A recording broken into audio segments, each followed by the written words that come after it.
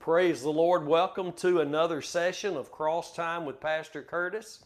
I'm Cross Time. I'm Pastor Curtis here with our sessions now entitled Bible Faith in Light of the Cross. The only way we look at everything is through the light that emanates from Christ and His work at Calvary. I'm so thankful to know that here, moving into the latter years of my life. I'm so thankful that even though many years have been wasted, and wasted they were, that today's focus can truly be Jesus Christ and Him crucified, that which the Apostle Paul was given, the focus of Calvary. And because God was able to get Paul the Apostle to the place spiritually that he needed to be, He could use Paul to write almost 3/4 of the New Testament and give to us all the great wonderful truths that we need as the church to make it to that finish line today. Praise God. We're just excited. This is part 7 of Bible Faith in Light of the Cross, and you can go ahead and get your Bibles and get ready to jump right into James chapter 2. We've got an hour. It'll be gone here in seconds when you're having a good time, and we're doing this broadcast a day early because tomorrow we'll be flying. We're headed to Sydney, Ohio to be with Pastor Preston Nazel and the congregational folks of the Preeminent Word Fellowship there in Sydney. And we'll be there Saturday morning at 10 a.m. and Saturday afternoon at 5 p.m. and then again Sunday morning at 10 a.m. with Pastor Preston and the good folks there in Sydney. Just so precious it is to find congregations these days who are focused on Jesus Christ and Him crucified. Sees that blood-stained thread running all the way from Genesis to Revelation, and not just using that phrase, but seeing the Word of God from Genesis as the living Word of God, Jesus Christ, all the way through to the book of Revelation. He is our Genesis. He is the beginning. He is our Revelation. He is the ending. And all of that culminated at the cross. Hallelujah. Praise be to God. Again, let me say how wonderful it is to be with you whenever it is, whatever day it is. Get your Bible, get your paper, get something to write with. Again, this is part 7, and we're going to move into James chapter 2 today, something that is quite controversial among those who don't understand the Bible. And today God is going to, as we actually move through James chapter 2, it'll probably take a few sessions for us to get through this second chapter. It's so wonderful. The topic is faith, and the Holy Spirit wants us to understand. I said understand some things. And let me just say this. I'll be talking about this a little bit this weekend in Sydney, Ohio. But you can know the right object of faith to have, being that of Christ and His work at Calvary. But there's other things that have a part to play in that. It's your understanding of that, and it's also your will. Just because we know the answer is the cross does not mean we automatically submit to that. Many times things happen and we find ourselves doing things that obviously is not the fruit of what Christ did at Calvary. And you know it as good and as well as I do. I'm telling the truth. And so we need to learn, we need to have more understanding, and the more we understand and allow the Holy Spirit to apply to our hearts and change us, and the more we actually submit our will to the Lord, we learn to walk in a place of humility and obedience to the Lord, then we're going to find more freedom and liberty in our lives. Jesus taught that according to what you hear and how you hear, that's going to determine what's added to your life and what's taken away from your life. So we need to be very careful about what we're hearing and how we're hearing it. And as we move through this second chapter of James, it's going to be wonderful. It's going to be marvelous because we're going to see some things that we've not seen before. I'm sure of it. And we're going to be reminded of some things we've already known. And the Lord is going to strengthen us in the things that we already have a little hold on, and I pray that He would impart the truth of His Word to us and cause us to be stronger in the faith. And that's what we need to be, stronger in the faith. It's not going to be, well, now you've got more faith. No, now you are growing in strength in the faith. And that's what we need to remember. So let's look at this, James chapter 2 today. Again, it'll take us a little while to go through this second chapter because we won't just read it. We won't just, listen, you and I, we want the truth of God's Word. We want that which the Holy Spirit can show us, teach us, and guide us into. He will lead us into all truth. That means there's an experience for what we're learning. If there's no experience in what we're learning, then we're not really learning as we should. The Bible says, Paul told Timothy, in the last days they will ever be learning, but not able to come to the knowledge of the truth. The knowledge of the truth is the experience of the truth. And we really haven't learned until the experience starts. You can watch me ride a bicycle, but you still don't know how until you get on the seat and you start pedaling and you hold the handlebars. You know that I know how to ride a bicycle, but you watch me, and that may be a little bit a portion of the learning is to see how somebody else is doing it. But until you get on the bicycle, my friend, you don't know anything yet except that I know how to ride it. So as you take God's Word personally for your own life, and you trust Him and allow Him to lead you into the experience of truth, then, my friend, you're going to find a real Savior, a real Holy Spirit, and a real Christianity working in your life. And I praise God for those that do find that. Verse 1, my brothers, have not, which means hold not the faith of our Lord Jesus Christ, the Lord of glory, with respect of persons. You know why the Lord's telling us here, through the writer of Hebrews, not to hold the faith of our Lord Jesus Christ, the Lord of glory, with the respect of persons? Because it won't work there. That's not the faith at work. If we're trying to hold the faith and we're in the, carrying out this thing called respect of persons, we're going to find out very quickly that that's not the faith. That's not, the faith won't work. Let me just go ahead and say it before we move too much farther along. The measure of faith you and I were dealt by the Lord Himself when we trusted in His righteous work at Calvary. That object of faith hasn't changed. If we try to use God, that measure of faith we were given, outside of its object, Christ and Him crucified, it's not going to work. It's not going to work. Here we're being told, don't hold the faith of the Lord Jesus Christ, our Lord of glory, with respect of persons. Now listen to this. Why? Because it won't work there. That's not faith at work. Listen, write down about 8 verses, verse 9.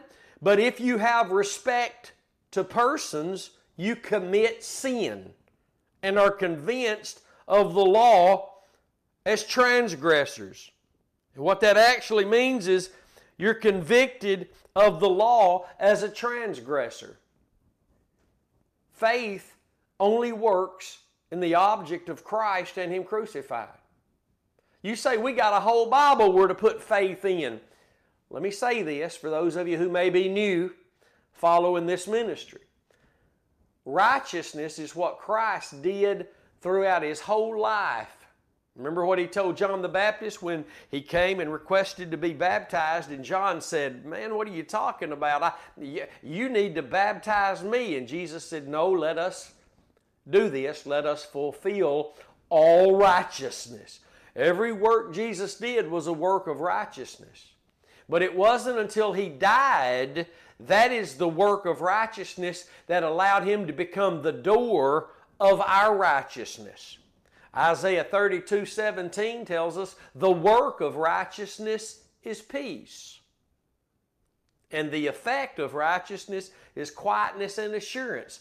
Listen, the work of righteousness is what Christ did at Calvary. If the work of righteousness is peace, the result of the work of righteousness is peace. And Colossians 1:20 says, He made our peace by the blood of His cross. Then what He did in His own blood at Calvary, His death, is the work of righteousness that gave us peace. And we need to know, yes, we need to know these things. Because through that work of righteousness comes this measure of faith we've been dealt. Let's look at 2 Peter, for those of you who are new. 2 Peter chapter 1, verse 1. Simon Peter, a servant and an apostle of Jesus Christ, to them that have obtained it. It didn't come from us. We've obtained like precious faith with us, Peter says, through the righteousness of God and our Savior, the Lord Jesus Christ. It was His faith. Jesus lived by grace through faith. Hebrews 2:9 says Jesus tasted death by the grace of God for all men. Jesus lived by grace through faith, and when He died, that was the fulfillment of righteousness. The righteousness of the law was fulfilled in Christ upon Him dying. The work of righteousness is peace. Hallelujah. And you ask the question, well, do we place our faith in Jesus and what He did at Calvary, or do we place our faith in all the words written in the Bible? Now just hang on to what we've just showed you in the Word, and let's add one more before I take you to a certain place. Romans 10:10 says, it's with the heart men believe unto righteousness, then the mouth confesses unto salvation. But it's with the heart we believe unto righteousness. How did we believe unto righteousness? Remember, the work of righteousness is who Jesus is and what Jesus did in His death at Calvary. Now, to answer the question, is it Christ and His death that is the object of faith, or is it every word of God? You can't separate them, my friend. Here it is. Get your paper and your pencil. If you followed this ministry, you've heard this. And you're never going to stop hearing this. If it gets old to you, then you don't have it like you need it. If you're not excited about it and it's not a fire burning in your bones, you still don't have it like you need it. But Proverbs chapter 8, verse 8 says, all the words of my mouth are in righteousness. Write that down. Proverbs 8:8. Every word God has ever spoken is in righteousness. Hallelujah. And Romans 1:16 and 17 tell us that the righteousness of God is only revealed in the gospel. So every word of God must be in reference to, in the context of, Christ and Him crucified, which is the gospel. There is no other gospel than Christ and Him crucified. And when that's where our faith remains, in the Son of God and His work in dying for us as the Lamb of God, then the Holy Spirit can take, first He gives us the measure of that faith. Remember what Paul said in Galatians 2:20? The life I live now in this flesh, I live by the faith of the Son of God who loved me and gave Himself for me. So when we see James chapter 2 verse 1, my brethren, don't hold the faith of our Lord Jesus Christ, the Lord of glory, with the respect of persons. Because when we're respecting different persons, exalting one and lowering down another, and we're going to see that, faith is described in chapter 2 of a fruit of believing properly. That's what chapter 2 in James is really all about. We're going to see this, that faith is never alone. Faith does not abide alone. Faith never abides alone. If faith is biblical, it's got works with it, or it's not faith. We'll see that in this second chapter. And that's really basically the overall statement of what James is writing here, that faith is never alone. If all you got is faith and you don't have works, my friend, you really don't have faith. Because Galatians 5:6 tells us something profound, if you'll read it right. Faith works by love. But just think about that. Faith works by love. And it's the love of the Lord Jesus Christ that gave Himself for us, loved us and gave Himself for us. That's the faith we live by. It is the faith of the Son of God. Because it wasn't ours, only as we trusted in Christ and what He did at Calvary. Only as those that came to Jesus for healing and for deliverance, and he would tell them, go your way, your faith has made you whole. But yeah, it was their faith. He called it their faith. He calls our faith, but only because it was placed in Him. Only because it was placed in Him as the Savior, the Redeemer, the Healer, and when our faith remains in the death of Jesus, the only object of faith that there is, then the Holy Spirit can reveal our Savior to us greater and greater and greater. In our calling and election, we can make sure by constantly looking to Calvary. But it's the faith of the Lord Jesus Christ. Let's talk about that for a minute. Let's look at, before we dig too deep into that, let's look at Romans 12:3. For I say, through the grace given unto me, to every man that is among you, not to think more highly of himself than he ought to think, but to think soberly, according as God has dealt to every man the measure of faith. That's not every man in the world. That's those among us as believers, because there's another place in the New Testament that says not all men have faith. So we know this is talking about among the believers. Look, for I say, through the grace given unto me, to every man that is among you. He's writing to the church in Rome. Not to think of himself more highly than he ought to think, but to think soberly. How do I think soberly? According as God has dealt to every man the measure of faith. We trusted, we believed from the heart, Romans 10:10, unto righteousness. As we trusted in the gospel, we heard of the righteous Son of God doing the work of righteousness at Calvary to forgive us of our sins, and God dealt to us the measure of that faith. It's the faith of the Son of God that we live by. He lived by it, died by it, and was raised again by it.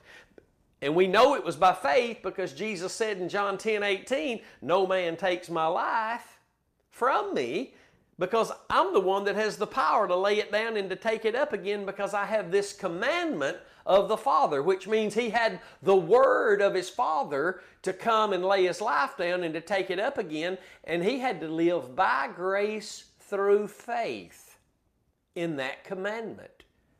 We need to understand that. It's the faith of the Lord Jesus Christ. And He didn't give you a big measure and me a little measure, or me a big measure and you a little measure. It's called the measure. It's level playing ground. Men today try to make it look like their preacher or themselves have a bunch of faith. No, let me just make this statement. We'll get into this later. You're either strong in the faith or you're weak in the faith. But if you're a Christian and you're a believer upon Christ, and you've entered through the shed blood that He shed for you at Calvary, you're in the faith, my friend. If Jesus is still your Lord, if you're still trusting in Him, even if you're not getting everything right and you're weak in the faith, you're still in the faith. Now, I taught that wrong for years. You look at Romans chapter 14, and you'll see Paul telling the church in Rome to receive those that are weak in the faith. Don't kick them out. And he says, do it without having disputations among them. Receive those that are weak in the faith. And then he starts talking about who they are. They're still only eating this and not eating that because they think it's getting them somewhere spiritually. But hear me,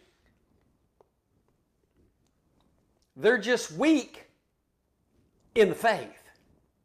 We need to hear that. We need to know that. For years I thought, oh no, you in or you out, friend. You in or you out. No, thank God that we're not thrown out just because we get a few things wrong. We can be strong in the faith and growing with strength in the faith, or we can be weak in the faith. If I still think that I can't eat pork, or that I can't go outside and get the mail out of the mailbox on Sunday or Saturday, the Sabbath. I can't.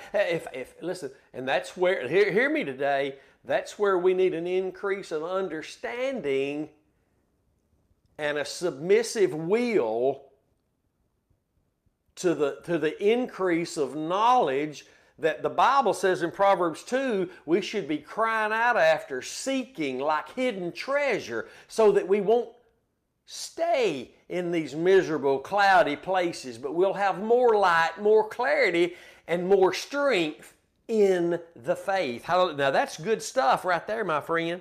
That's good stuff. So James chapter 2, verse 1, my brother, don't hold the faith of our Lord Jesus Christ, the Lord of glory, with respect of persons. For if there come unto your assembly a man with a gold ring in goodly apparel, and you know what that means? That means fine dressing. He comes in, man, he dressed. Oh, he's done been to the high dollar store. But there also comes in a poor man in old shreds. And if you have respect to him that wears the high dollar clothing, and say unto him, sit up here on the front row in a good place, but you say to the poor man, you just stand over there, sit here under my footstool. Are you not then partial in yourselves and are become judges of evil thoughts? And it actually means judges with evil thoughts. And we're no longer, listen, we're no longer using righteous judgment. Remember, Jesus said we are to judge righteous judgment. Righteous judgment is not going to be a respecter of persons. Everybody okay today? Watch this now. Acts chapter 10, verse 34. Then Peter opened his mouth and said, of a truth, I perceive that God is no respecter of persons. God's not a respecter of persons. When Christ was on that cross doing what He was doing on the cross by grace through faith, God wasn't a respecter of persons, because the Bible says, let me quote it to you again, Hebrews 2:9, Jesus tasted death by the grace of God for all men, rich, poor, black, white, yellow, red, brown, ugly, pretty, good looking, big, skinny, slim, every nation, tribe, and tongue. God sees us all as either in Adam, the old Adam, or in the new Adam, in the first Adam or in the last Adam. That's all God. God's not looking at color. God's not looking if you're wealthy or if you're poor. God's looking to see one thing: who you trusting in. What is it you're trusting in? What faith are you living by? Because there's only one faith we obtain from the Lord, and that's that which comes through the righteousness of God. That work of Christ at Calvary. And I can't say it enough. When our faith is in Christ and what He did at Calvary, I'm not talking about it used to be. I'm not talking about we say it is. I'm talking about with my heart. That's what I'm trusting in. There's going to be found there the humility that was Christ, the obedience that was Christ, the grace that was Christ, the faith that was Christ, the righteousness that is Christ. We only have today the results of what Christ did at Calvary in operation and fruit in our lives, if that's what our faith is still in. The fruit of the Spirit doesn't just happen because we're Christian. Listen, while I'm trusting in what the Bible says was the manifestation of God's love, write it down in your notebook, 1 John 4, 9 and 10. The Bible says, in this was the love of God. Let's just go over there and look at it. Let's get it all right today. 1 John 4, 9. And we'll read verses 9 and 10. 1 John 4 and verse 9. In this. Why don't you just go ahead and tell yourself that? In this was manifested the love of God toward us. Because that God sent His only begotten Son into the world that we might live through Him. Verse 10. In here is love. In where? Well, let's look. Not that we loved God, but that He loved us and sent His Son to be the propitiation for our sins. Did you see that? The cross of Christ is the manifestation of God's love. And again, if that is what I'm trusting in, when the situation arises, when that circumstance appears, when that trouble surfaces, if that's what I'm trusting in, love is going to be the fruit. Grace, mercy, peace, strength, all that Jesus provided in His death. You need to understand that. Listen, a man was rude to me in the supermarket.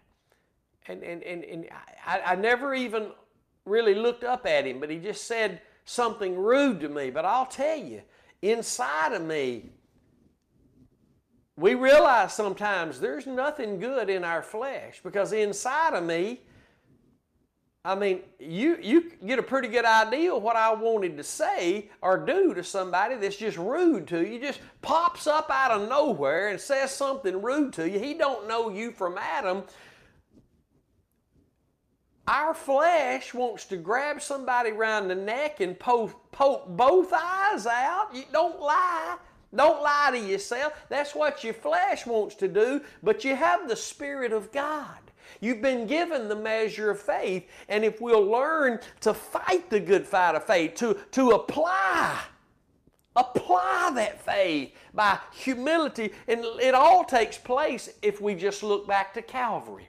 You got to look back to Calvary, because the experience of humility you need, you're not going to have it unless you look back to where it comes from. It's not floating around somewhere, my friend.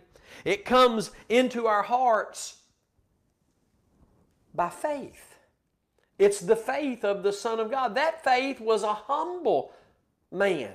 That faith was a faith in the promise and the command of God for him to be doing what he was doing, that we've been brought into that obedience, into that humility, into that manifestation of love. So when we're respecting persons, and boy, we have a tendency to do that. Now the religious person, they can't see past the nose on their face. But those who are walking with the Lord and sin still breaks their hearts, we realize because we're walking with the Lord, being led of the Spirit. That means our faith is in the sacrifice of Christ. When we venture off and we begin to find ourselves respecting others, lifting some up and putting some down, we're going to be convicted by the Holy Spirit. We are. Verse 4, are you not then partial in yourselves and become judges of evil thoughts? And it means judges with evil thoughts. Now we've all been there. Don't say you hadn't. You still got you're under law if you're denying that you've never been in this. You've looked down on somebody, but then you've looked up to somebody, and it's okay to honor folks, but if you can't be looking down on nobody because they don't have quite the money they do. And I know we got folks running all over the country. They won't go get planted in a church where they're preaching the cross, but they'll go get planted where the name is famous. Where the name is famous, and everybody knows this church, everybody knows this name. Come on now, somebody. Come on. Respecter of persons. Hearken, my beloved brethren, has not God, verse 5, has not God chosen the poor of this world rich in faith?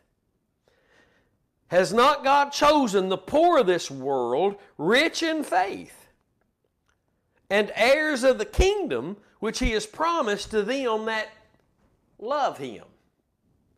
Remember now, faith works by love, but it's not our love. It's not our love. It's the love that was shed abroad in our hearts, Romans 5:5. Yes, we can't love God without the love of God that was shed abroad in our hearts. People say, I've loved God all my life, even before I was a Christian. No, you didn't. God didn't acknowledge it. He might have saw you wanting to or knowing you should, but nobody can love God properly, biblically, without the love He deposits, sheds abroad in our hearts, Romans 5:5. Nobody can love God except with the love He gives us to love Him with. Everything else is a fleshly thought behind that love. Verse 6, but you have despised the poor. Do not rich men oppress you and draw you before the judgment seats? Rich men, the Bible here says, oppress the poor.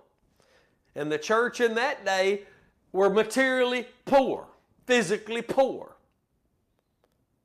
And the judges and the rich men would drag the poor people to the judgment seats.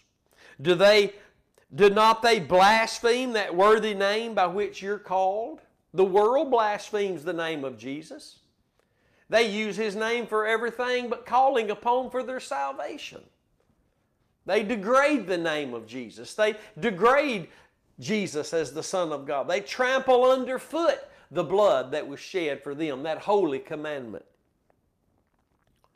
Verse 8, if you fulfill the royal law, this is what we call the golden rule, according to the Scripture, you shall love thy neighbor as thyself, you do well.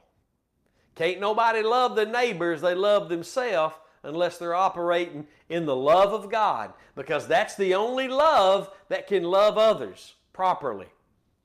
Even the unlovable. Even those that man, sometimes they can't be loved. Everybody can be loved. Whether they love you back is not a part of this equation. The cross wasn't about God loving those that loved Him. He died for sinners while we were yet sinners. God haters, rejectors of God. He still sent His Son to die for us. Yes, one day we would be saved and we would love God, but He didn't do that when we loved Him. He did it when we were outside. He did it when we were rejectors of God. He did it while we were sinners. Sinners don't love God. Let's make sure we understand that. They might say they do. They might write songs about they're just sinners, but they still love God. A sinner can't love God until he comes to the one that loved God and loved us and gave Himself for us, and that's the Lord Jesus Christ. Let's read verse 9 again. But if you have respect of persons, you commit sin and are convicted of the law as transgressors. Verse 10, for whosoever shall keep the whole law and yet offend in one point, break the law in one point, he is guilty of all. If we've ever sinned one time, we've broken all the laws. We've committed adultery, we've committed fornication, we've lied, we've stolen, and it's a matter of the heart. That's what Jesus brought. He brought the matter of the heart. Remember, He said, you've heard it's written, thou shalt not kill. But I say unto you, if you hate your brother, you're a murderer. He took it to the place where really everything happens, and that's in the heart. Because anytime anyone Before they've ever gone out and bought a gun and went and killed somebody, they were already a murderer in God's eyes because they were hating them in their heart. You understand that? If you've ever broken any of the law, you're a breaker of the whole law. That's what the Word of God says. Let's read it again, verse 10. For whosoever shall keep the whole law, but yet offend in one point, break the law, any of the law, just in one area, he is guilty of all. That's every person who's ever lived, because all have sinned and come short of the glory of God. You know what that's telling us from Romans Scripture, along with this Scripture? That all have broken all the law in God's eyes. Every person who's ever lived other than Jesus has broken every law of the Ten Commandments. Now think about that. And when we get a conviction, the conviction of the Holy Spirit, when we hear the gospel of sin, that we've offended God, more than just been found rejecting or doing something opposite from what the law says. Listen, God is the lawgiver. When we disobey, God is offended. And we've disobeyed the whole law, every law. We need to think about it. That should break our hearts to the God who created us in His image and gave us the earth and put us in motion and provided everything, and we rather believed another voice. Instead of the word of the Lord, we believed the voice of the devil and followed him and gave him the authority that we once had. Listen now, verse 11.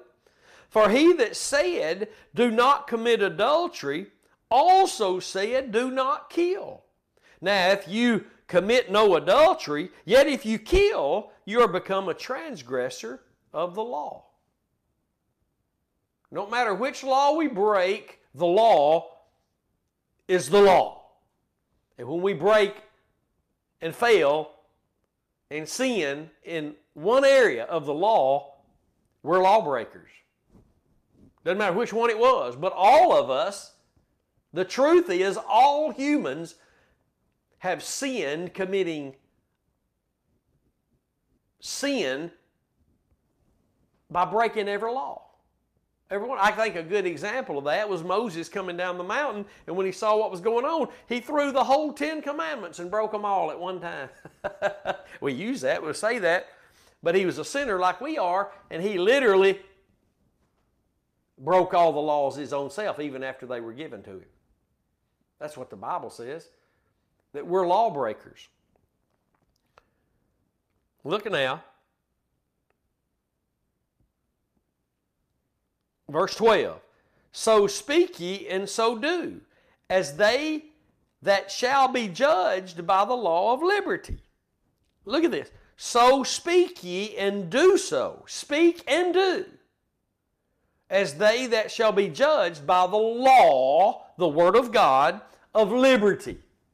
The law, the Word that liberates. That means the Word of God in the context of Jesus, the one that said, the volume of the books written to me, search the Scriptures, in them you think you have life, but they testify of me.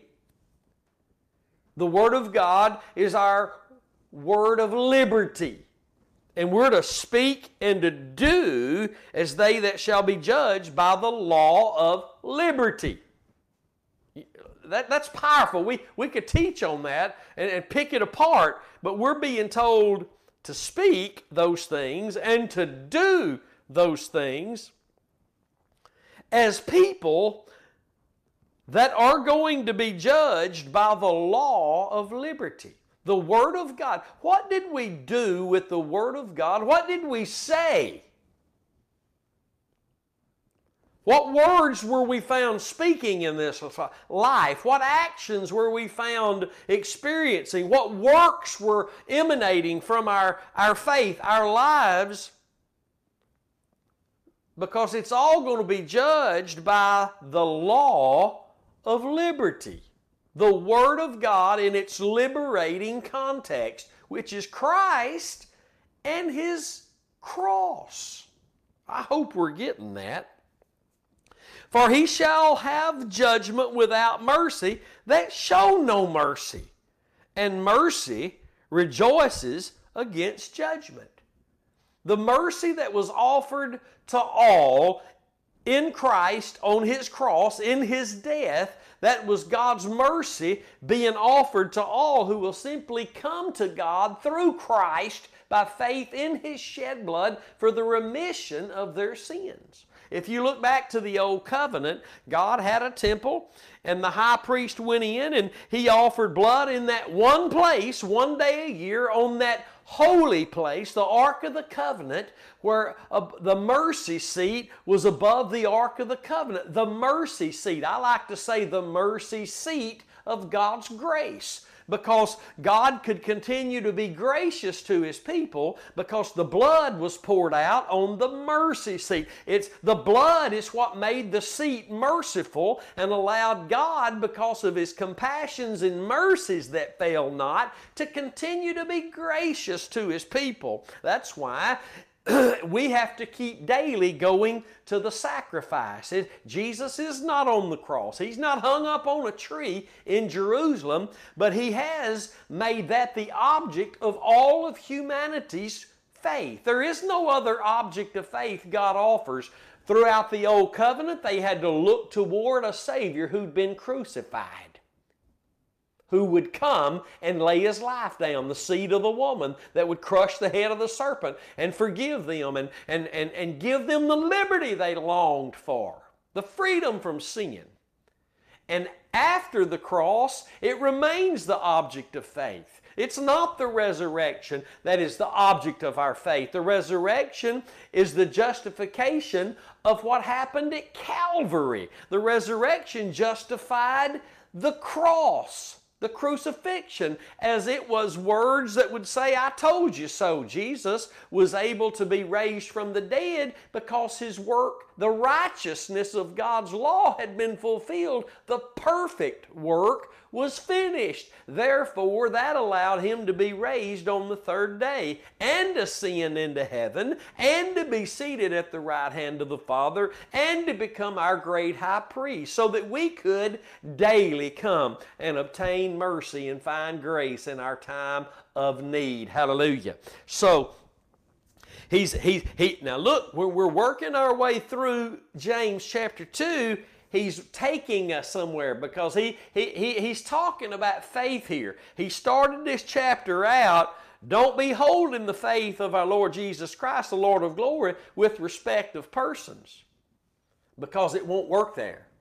That's not faith we're holding any longer while we're respecting people.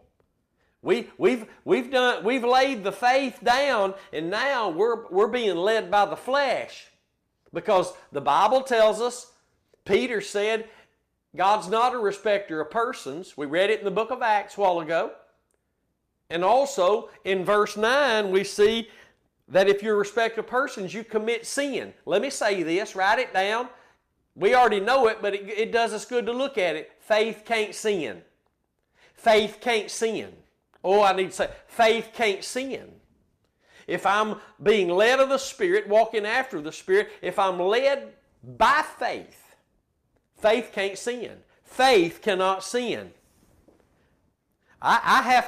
Listen, I'm no longer holding that faith if I'm respecting persons. He tells us, don't be holding the faith of our Lord Jesus Christ, the Lord of glory, with respect of persons. We are holders of the faith of the Lord Jesus Christ. That's what we live by. But when we begin to respect people, exalt some and lower down others, and treat people different based on their color, their finances, their car they drive, the house, whatever brings about a respecter of persons, that's a sin. That's a sin. Faith can't sin. I can sin, but faith in operation can't sin. Because anything not of faith is sin. But faith works by love, and God is love. That's why He's in and behind any true biblical faith. Any true biblical faith, God is in it, He's behind it, and guiding us into it. Faith can't sin. I can sin, but faith can't sin. Faith has never sinned. We've sinned. But if we're holding fast faith, faith can't sin. It's the faith of the Lord Jesus Christ. Out of that faith, our faith, this measure, we've been measured, given by the Lord. Listen, that faith can't sin. So those that say their faith is in this and that, and their faith is in they have to wear long sleeves, and they can't wear this, and they can't do this, and they have to do this on this day. Faith ain't telling them to do that. They're not understanding God's Word. See, faith comes by hearing God's Word. I've got to keep saying this. The Lord's really showing me this kindergarten way of seeing this, and it's really biblical. Faith comes by hearing, and hearing by the Word of God. But when faith comes because we've heard the Word, and if we do the right thing with the faith that comes, then we'll be found walking in that experience of what we heard that brought faith. If we don't walk in what we heard, we're not a doer of what we heard. We're only hearers but not doers. Faith came, but I didn't hold it. And I didn't become a doer. Faith came, I heard it. It comes by hearing, but I didn't become a doer. I've deceived my own self. James wrote that as well. Do you understand that? How many Christians have heard 10,000 messages from the Bible and they ain't moved in years? They hadn't moved in years. Most Christians think their maturity is just them getting old and can't do much physical anymore. Let me tell you, most Christians, if they still had the young, vibrant health they had years ago, they'd be doing the same stuff they did back then because they've not moved. They've not been moved. They continue to go to church, some few of them, but it's not about going to church. We need to be in a local church, but it's about hearing God's Word. Faith comes, and faith moves us into the experience of the truth of that Word. See, here we are speaking, and here we're found doing. Jesus said, my family, my mother and my brothers are those who hear the Word of God and do it. The hearers won't make it. He said, those that call me Lord, Lord, they not going to make it. He said, those who do the will of the Father, they're going to make it. And that's basically what James, we're going to see him having written in this second chapter. Let me say it again. I said it at the onset of this session today. Faith is never alone. A working faith is never alone. And if it's not working, it's dead. Faith has fruit. Faith has the works of the Holy Spirit involved. And fruit is for others to see. Not just me to think in my head I've got fruit, or fruit that I say I had. No, fruit is for others to be seen. The fruit of my faith, Jesus taught, we taught it 4 of the 7 sessions on Bible faith in the light of the cross. We looked at the parable of the sower and the seed. And after he talked about the sower and the seed, he immediately goes into that those that receive the light don't put it under a bed. Those that received the light, those who are keeping the Word, and the Word's bringing forth fruit with patience, it's not under a bed, it's not under a bushel basket, it's up there so others can enter in as well. Others can see as well. Think about that. Glory to God. Hallelujah. Are y'all okay today? I hope so. I hope you're being blessed. He says here now in verse 13, for he shall have judgment without mercy that has showed no mercy. And mercy rejoices against judgment. And again, mercy triumphed over judgment at Calvary for us. Jesus, our judgment for sin was laid upon Him, and God's mercy was offered to us. Listen, here is really the reality of it. We get the grace. God gets the glory. Hallelujah. We get the mercy. Jesus took the blunt. He took the suffering on our behalf. He's the one who was put to death in our place so that we could be forgiven. Glory to God. He was condemned so we could be accepted. You know the song. He says in verse 14, "What does it profit, my brother, though a man say he has faith and have not works? Can faith save him?" And the answer is no.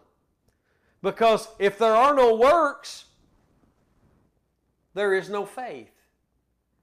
Faith is never alone. You can get that out of your mind right now. Faith is never alone. Faith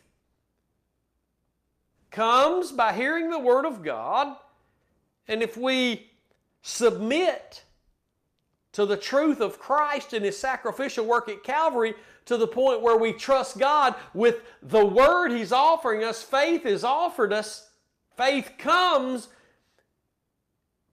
we become doers of the Word. If we opt out of doing the Word, faith is dead. Faith dies. It dies when we refuse to do. Faith comes by hearing, but the rejection of it causes it to die. Let me go back to Galatians 6. Let's just turn over there together and look at it today, why don't we?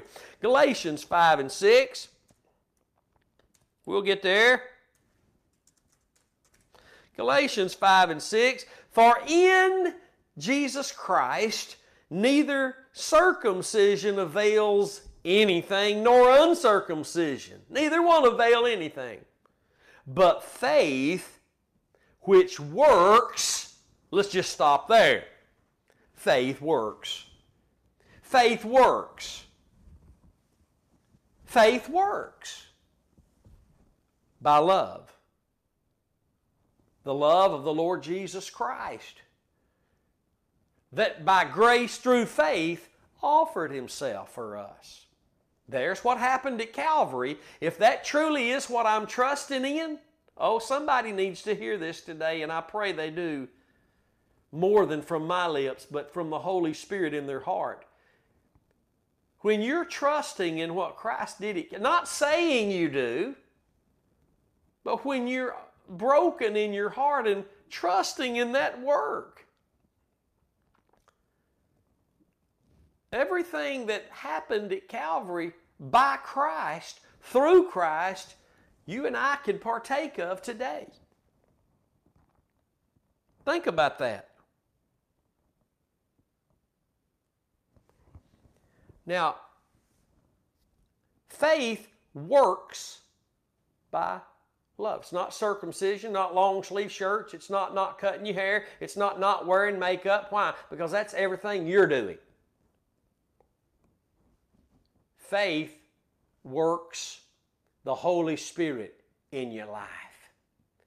And all His works are done in truth. Psalms 33:4. "For the word of the Lord is right, and all," for the Bible believers, not everybody claims to be Bible believers, a Bible believer today. "For the word of the Lord is right, and all His works are done in truth." The Bible says truth is in Jesus in Ephesians 4:24. The truth is in Jesus. When our faith is in Jesus, meaning our faith is in His sacrificial work at Calvary, nothing else, if that's where our faith is going to be working in our lives. Faith works by that love, and the fruit of that faith is going to be manifest. The fruit of the cross, the fruit of the Holy Spirit is going to manifest in our lives. If there's no manifestation of fruit, of works, there is no faith. Why? How can you say that, preacher? Because faith works.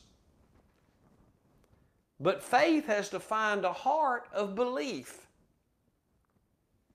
Faith comes by hearing the Word of God, but until I believe that Word that comes, I'm not going to allow that faith to move me into the experience of doing that Word. I heard? How many here today that they should be in a local church, but they've not become a doer of that? How many today hear the word speak of tithing and offerings being brought into the storehouse, but they don't do that?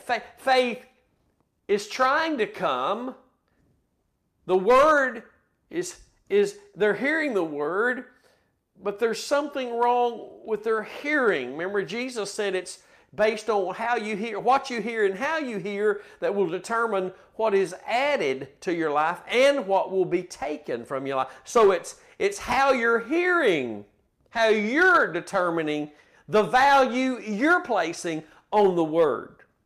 Faith comes when we hear the Word. When we hear the Word, we become doers of the Word. Could we say that today? Well, let's try that out. If I don't become a doer of the Word, then I'm a hearer only. So we have heard. See, we could talk our way through this with Scripture, and that's what we have to let happen. Scripture has to confirm and define other Scriptures. So we can be hearers, James says, but not doers. We can sit and hear the Word of God and not become a doer. That means there's a faith issue. That means the object of our faith, something's wrong there. We need to examine it. If we say our faith is in the cross of Christ, then we need to apparently be crying out to God for more knowledge and understanding. It's Proverbs chapter 2. Why don't we just go look at that today? This is a Bible study. It's what we need in the church today. I hope you know that.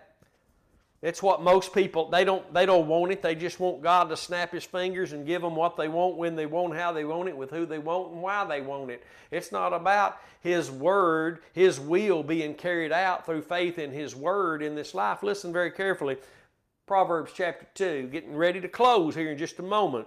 My son, if you will receive my words and hide, that means treasure, my commandments. First, you got to understand God's Word not coming from heaven in an optional mindset from God. They come in as commands. If you'll receive my words and treasure my commandments with you, so that you incline your ear unto wisdom, and apply thine heart unto understanding, yea, if you cry after knowledge, and lift up your voice for understanding, if you seek her as silver, and search for her as for hidden treasures, then shall you understand the fear of the Lord, and find the knowledge of God. Because the Lord does give wisdom, and out of His mouth comes knowledge and understanding. He lays up sound wisdom for the righteous. He is a buckler to them that walk uprightly. And we could go on, but it sounds like to me, knowledge and understanding don't just fall on people. That's something we got to be seeking.